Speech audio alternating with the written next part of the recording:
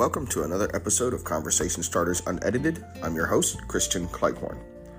Continuing our series on love.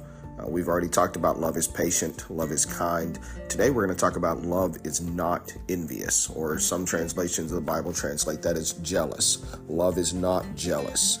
Often when we're talking about this particular chapter of the Bible, we always relate it to just love between a husband and a wife. But I want to encourage you to broaden your horizons and your scope of thinking on this chapter, that this is not talking about just marital love, but this is talking about love between human beings. This is between us and our coworkers, us and our friends, us and our family members, even us and our enemies, on how to properly love the way Christ wants us to love. And so as we think about love is not envious, or love does not get jealous, what it reminds me of is the keeping up with the Joneses.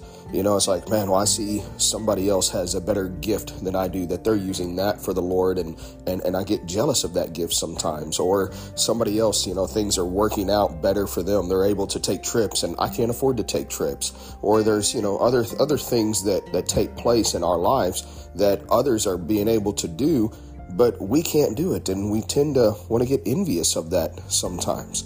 But true love puts us in a place where we're proud of those other accomplishments that people are doing.